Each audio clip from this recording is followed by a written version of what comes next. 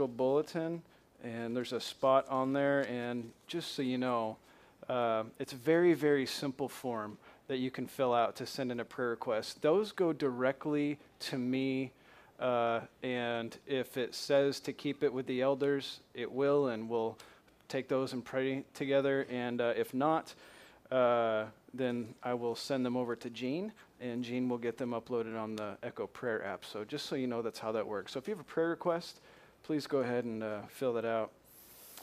We are studying the Lord's Prayer, and tonight we're talking about the Lord's will, which, as I told you, is very intimately connected with what we had seen just previously. But let's start, as we have been, just by reading the Lord's Prayer together, and it is up on the screen, so hopefully you can see it there. All right, let's all read this together. Our Father in heaven, hallowed be your name. Your kingdom come, your will be done, on earth as it is in heaven. Give us this day our daily bread, and forgive us our debts, as we also have forgiven our debtors. And lead us not into temptation, but deliver us from evil. For yours is the kingdom, and the power, and the glory, forever. Amen. So last week, we talked about the kingdom of God. Your kingdom come. And so here's where we are this week. Your will be done on earth as it is in heaven. We asked the question, why do we pray? Why do we pray at all? If God is sovereign, why do we need to pray? If God's going to go ahead and do what God's going to go ahead and do, then of what use are my prayers in that? So we asked that question. We talked about the universal kingdom versus the redemptive kingdom. Do you remember that conversation that we had? So the universal kingdom is God rules and reigns over his creation, and there is no one who can rule and reign who is greater than God. So any king or power, right, whether that be a spiritual power or an earthly power, there is absolutely nothing that is, has been, or will ever be that is greater than God himself. He is most powerful, and he rules over all, right? Okay, so in one sense then, everything is already God's kingdom. But in another sense, there is a kingdom that you must enter into. And how do you enter into that kingdom? That is by means of faith. So when we pray for God's kingdom to come, we said three things. One, we pray that people would enter the kingdom. So we're praying for that God's kingdom would come and that people would enter into it. We want that. We pray that people would grow in the kingdom. So when God's kingdom comes, that we ourselves are growing to become, in a sense, worthy of that kingdom, as Scripture tells us. And then we also pray that Christ would consummate his kingdom, that he would bring everything into fulfillment, as we just sang about together. So tonight, then, what are we talking about? We just continue on in the prayer, and it says, your will be done on earth as it is in heaven. So the will of God is a funny concept, funny in a certain way. It's funny because it can open doors to a very big discussion. So what I'd like to do in our kind of abbreviated time that we're going to have together tonight, we're going to talk about the will of God. There are some things that if you've been with us for any period of time, you have heard some of these concepts before. I'm going to attempt to explain a couple of these things maybe in a way that I haven't before, that as I was looking at them, I think there might be a way to say some of these things in a way maybe that's more helpful. So first of all, the will of God is something that a person can do or not do, right? The will of God is something that a person can either do or a person cannot do.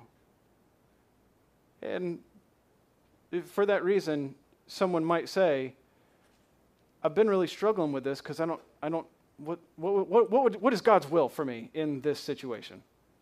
Right? Because you know something. You know that it's possible for you to not do God's will. Right? But in another sense entirely, you know that nothing you do can mess with God's will. You know both things are true. So when we say, your will be done, what is it that we're actually asking for? And I think it's really helpful that we maybe clarify what it is that we're praying for when we say, your will be done. So just two references before we really get into our conversation. Matthew 7:21. Because we're in the book of Matthew, right, in the Lord's Prayer. What has been said about God's will so far in the book of Matthew that the reader, remember this was written to be read, so a reader then, coming previous to verse 7, would have already, would be reading something that they would already have read in chapter 6. So in chapter 6, we have the Lord's Prayer, and in chapter 7, we have another thing said about the will of God. So it says in Matthew 7:21, not everyone who says to me, Lord, Lord, will enter the kingdom of heaven. So there's the kingdom. Remember, we talked about the kingdom last week, but listen to what it says next. But only the one who does the will of my Father who is in heaven. So there is an intimate relationship between the kingdom of God and the will of God. Because it is only those people who do God's will who enter into the kingdom of God. So then we should say, well, I want to be one of those people. I want to be the person that does God's will. So it makes us as believers concerned with the fact that we do God's will. What is God's will? I want to be one who does God's will. What is God's will? That's a big question. So we're going to answer it. You know, I used to answer this in really like 3 ways. But we're just going to answer it in 2. I think 2 categories is better than 3. So we're going to talk about this in 2 categories. So there is first 2 categories of the will of God, 2 categories of the kingdom of God, 2 categories the will of God. So understanding categories helps us. The first category of God's will is this: God's plan and what he ordains, also known as God's secret will. Known by who? Known by people who talk about it, right? The Bible does not say these particular words. We're taking what Scripture says about the will of God, and we are saying, here is how this part of God's will necessarily works, and I'm about to give you a bunch of references, but not yet. I would summarize this by saying all things that come to pass are the will of God.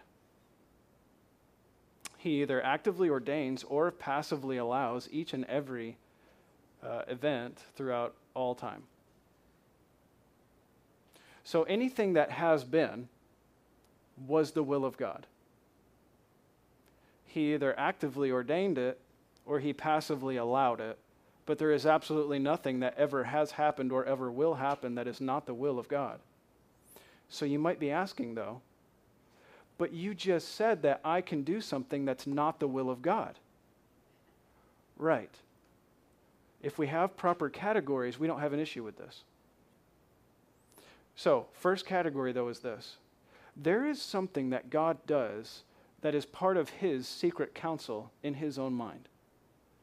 That is, God does not see time as we see time. God sees time perfectly and in the same way all the time. So he sees 10 minutes from now the same way he sees now, right? He sees 10 decades from now the same way he sees now, the same way he sees 10 decades ago. God sees all of time. He sees everything, and he sees it perfectly. We think in linear terms. We think of what just happened, and it's kind of a shadow because it was in our past. We don't remember the past very well, especially me. I don't remember the past very well. But then we got the future. I can't see the future at all. Now, there are a couple things God has told us about the future that I can be certain of, but I don't know when they're going to happen. I don't know what that looks like. But God knows all these things perfectly. And within that, there is never anything that has happened. There is never anything that will happen. And there is nothing happening now currently that is not the will of God. How do we know that to be true? Well, a few passages, and I think it's only, helpful to start in the book of Isaiah. Let me just show you this from the book of Isaiah. All the references are on the screen that I'm going to give you tonight, so you can write those down. I'm going to read them for you. Isaiah 14, 26 and 27. Just listen to the language here about God's will and about how he operates in his creation, which is his kingdom, right? In a universal sense, this is his kingdom. Everything is his kingdom, and he will do whatever he wants to do, and he does do whatever he wants to do. And when he acts, there is no one who can mess with his plan. He always does what he wants to do, and no one can tell him no. That's part about being a king who is absolutely perfect and sovereign. That he does whatever he wants to do, and no one can tell him no. So Isaiah 14:26 and 27, it says, "This is the purpose that is purposed concerning the whole earth, and this is the hand that is stretched out over all the nations. For the Lord of hosts has purposed. Who will annul it? His hand is stretched out. Who will turn it back?" So when God purposes to do something, who or what can say, no, you can't do that? No one. No one and nothing can tell God no. That's good news, by the way. That's really good news because God is good and he has good purposes always because he's perfect. Isaiah 45:7, "I form light and I create darkness. I make well-being," listen, "and I create calamity. I am the Lord who does all these things." Because you've already been thinking, but what about the bad stuff that happens? Is that God's will? In one sense, yes. In another sense, no. We just have to have proper categories when we say will of God. Isaiah 46:9 and 10. "Remember the former things of old, for I am God and there is none other. I am God, there is none like me, declaring the end from the beginning." Now, how can you do that? How can you declare the end of something from the beginning of it unless you will be able to perfectly see that thing through and you know nothing can stop you? That is the only way that you can declare the end of something from the beginning, because you know that you're going to make it happen. Nothing's going to get in my way. We like to declare the end of our day or our week or whatever it may be from the beginning. Here's what I'm going to do this week, or here's what I'm going to do today. Does that ever happen? Does it ever happen? It never happens. It never happens the way we want it to, but for God, never has it happened that something has not happened the way he intended it to happen. That's good. That is good news. Okay. I have to finish that verse. So declaring the end from the beginning, ancient times, things not yet done, saying, "My counsel shall stand. I will accomplish all my purpose." That's good. Psalm 33:10 and 11. "The Lord brings the counsel of the nations to nothing. He frustrates the plans of the people. The counsel of the Lord stands forever, the plans of his heart to all generations." Proverbs 16:4. "The Lord has made everything for its purpose." Now this is important. Listen to what this says. "Even the wicked for the day of trouble." The Lord has made everything for its purpose. He's got a plan for it. He's got a purpose for it. He has an intention. He has a will. Even the wicked for the day of trouble. The day of whose trouble, by the way? That's interesting to think about. The trouble for the wicked or the trouble for other people because of the wicked? I think it's the trouble for the other people because of the wicked. So God has even created the wicked people for wicked things, and you're going to feel the effects of that. Because talking to Israel, they understood that. What about all these people who oppress us and rage and war against us? Yeah, I created them too, for that purpose.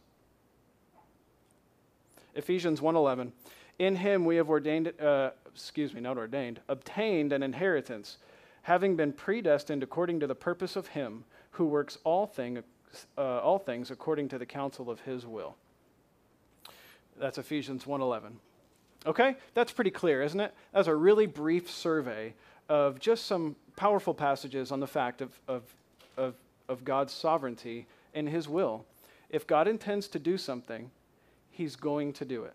There are a lot more passages and concepts and stories that speak to this. Okay, we got to move on. Second category. All right, I'm trying. Who just laughed? So, second category though. So first category, nothing ever happens or will ever happen that is not the will of God. True statement. The other statement is this, is that things happen all the time that are not God's will. So in this sense, then, we have God's approval in what he commands. This is God's revealed will. So we have God's secret will, that is what he will do, what he intends, what he has planned, what he has ordained, which we don't know. So I give the example, is it God's will that I marry this person? Or is it God's will that we have another baby? Is it God's will that I take this job? I don't know. If it happens, then it was God's will. But if you're asking me, is it God's will in this sense? Well, we can talk about it, and you can pursue it because it's God's will. And if it is God's will in the other sense, then it will come to pass. Hopefully that'll make sense if it doesn't already. So in this sense, then, all creation is commanded to obey God's will, but many break God's will. They've not been given permission to do so. So here's what we mean. God has said, do this. Bow to me as the sovereign king of the universe. Here are my commands. Here is what I say you must do, how you must think, how you must operate. Right?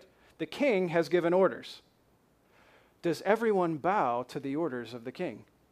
Does everyone serve him properly? So in other words, they are not following or obeying his will. Right? So there are two categories that we have to separate. There is the will of God where he actively does something, but then there's another category, the will of God, where he commands people to obey, but he has given freedom for them to either obey or not obey. Okay?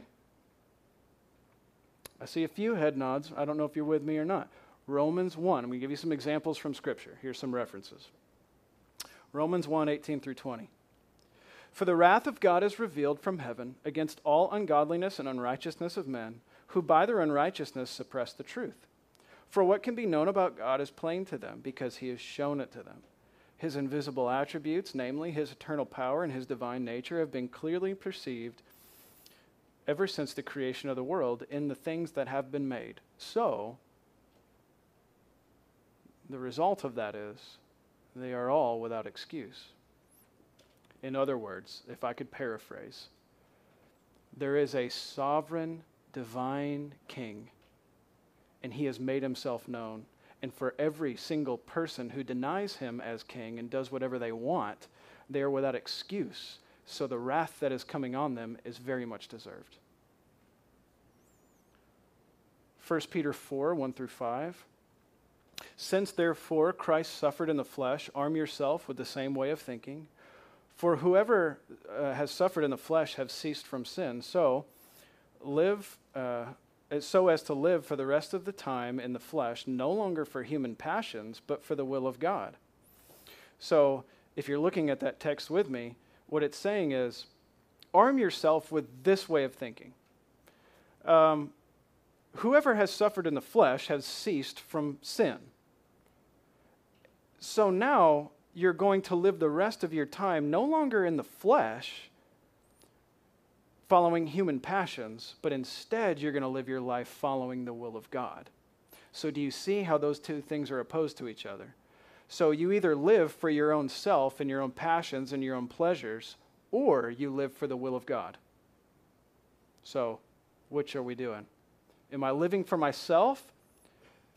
Living for yourself, you've got to see that if you're living for yourself, you have made yourself the sovereign king of the universe.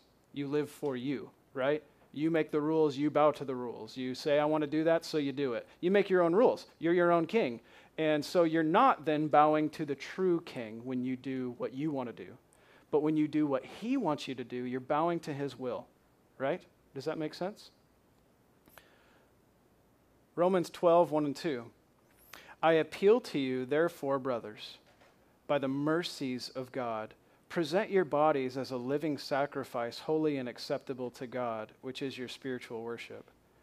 Do not be conformed to this world, but be transformed by the renewal of your mind, that by testing you may discern what is the will of God, what is good, acceptable, and perfect. So what is the will of God? Those things that according to God are good, acceptable, and perfect. Right? Okay, so it's something that we can discern. That is, what has God commanded? So like when I said, is it right for me to marry this person? Is it God's will that I marry this person? Well, in what sense? In the sense of God's revealed will? Well, let's see what God's word has to say about marriage. What's this relationship like? Is it according to what God has revealed in his revealed will? And is all that good? Then yes, it is God's will. But if you're asking me, is it God's will that you will be married to this person? Nobody knows. I don't know.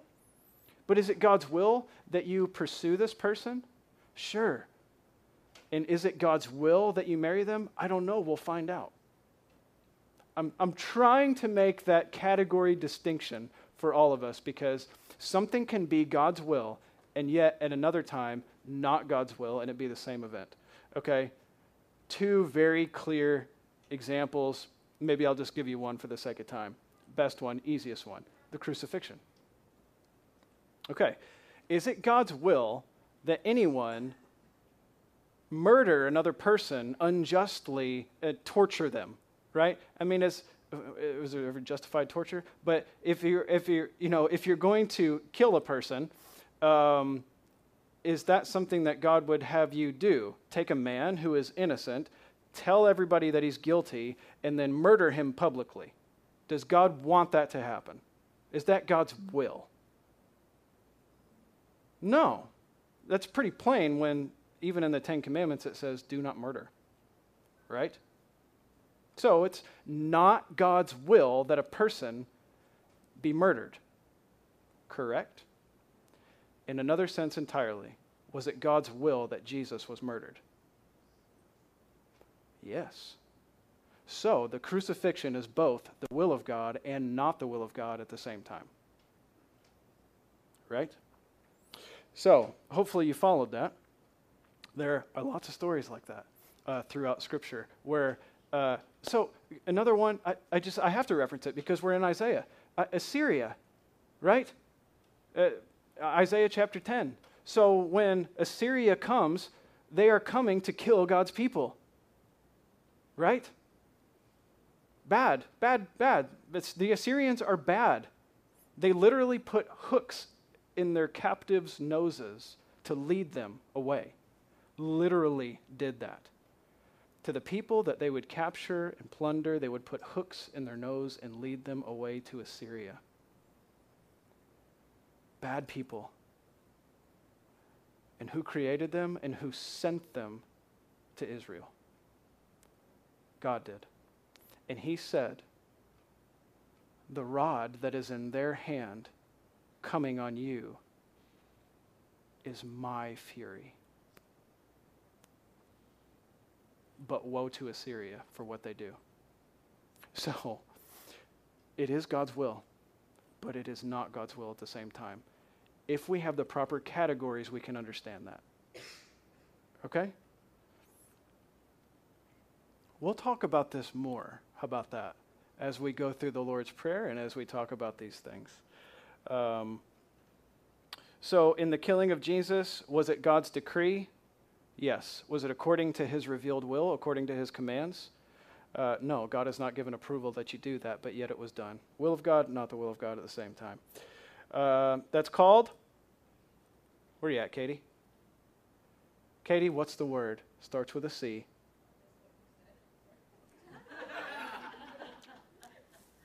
Katie, you were just found out. When something is both the will of God and not the will of God at the same time, it's called concurrence. That's right.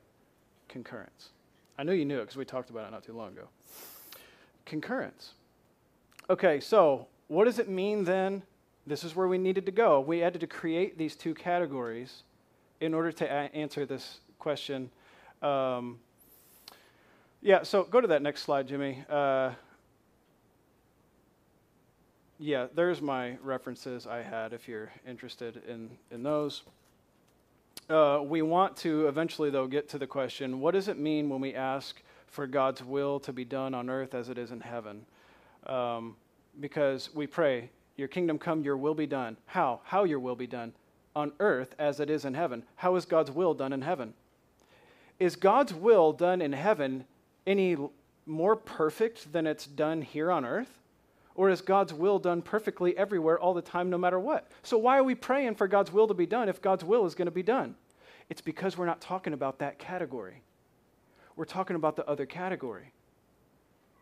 We're talking about people being obedient, because on earth as it is in heaven, how is God's will done in this other category in heaven? Perfectly. All the angels of God are giving him perfect reverence. There is no sin in heaven, correct? Anyone and anything that is in heaven is there in perfect obedience to God, right?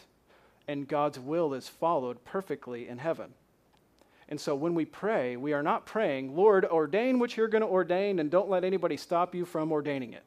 That's not what we're praying. We're praying, Lord, let your will be done on earth as it is in heaven, because as it is in heaven, everyone that's in heaven is submitting to your will willingly from the heart always. Is that the way it is currently done on earth? No. Everyone is not submitting to the will of God willingly from the heart. But that's what we want. We want everyone submitting to the will of God willingly. And I have lots of passages that help us to understand that, but I'm not going to read them. Okay? Maybe I'll just pick my favorite one. Revelation 4, 8 through 11. How about that? And the 4 living creatures, each of them with 6 wings, are full of eyes all around and within, and day and night they never cease to say, what? Holy, holy, holy is the Lord God Almighty, who was and is to come.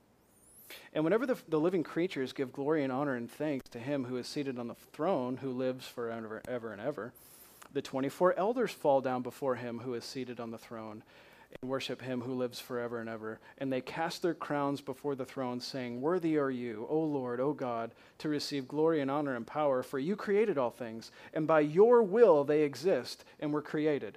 So what is this picture? That everyone in heaven is falling down before the throne of the great King, and they are doing it from the heart, and they are doing it always. That is not currently what we see on earth, is that we are all not currently obeying God's perfect will always, but that is what we desire, yes?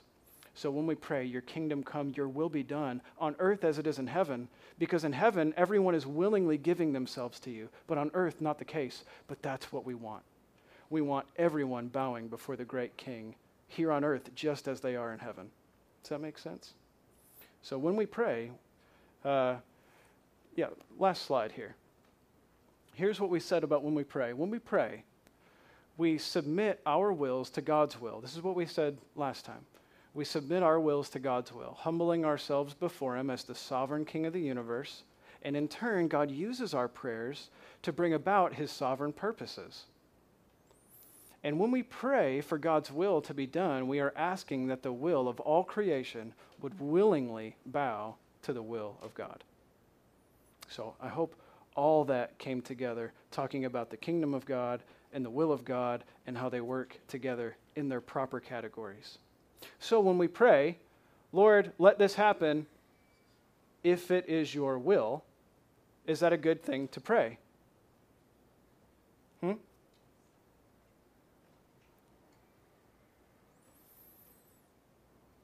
It's not a trick question or anything. What do you think? Is it a good thing to pray? When we're praying and we say, Lord, let this happen. This is what I want. This is what I want. With all my heart, this is what I want. But you know what?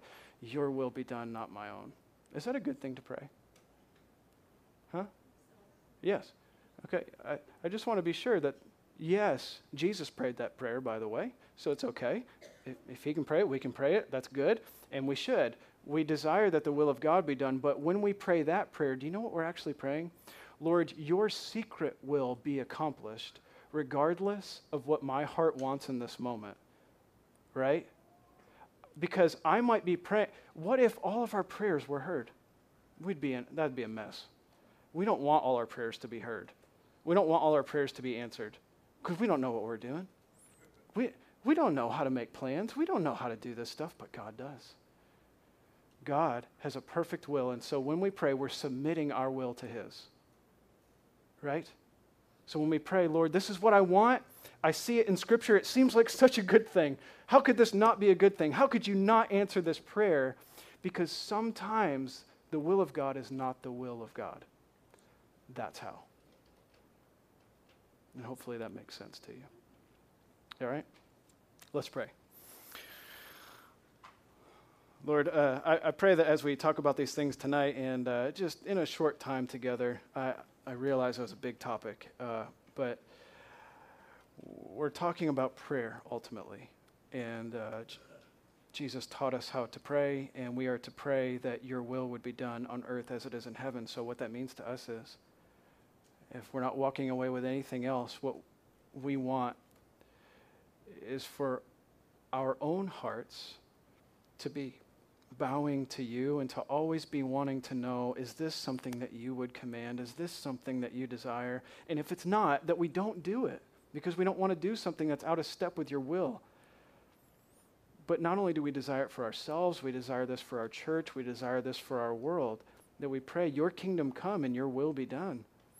On earth as it is in heaven, we want everyone to be bowing to your will. Why? Because you are worthy of glory and honor.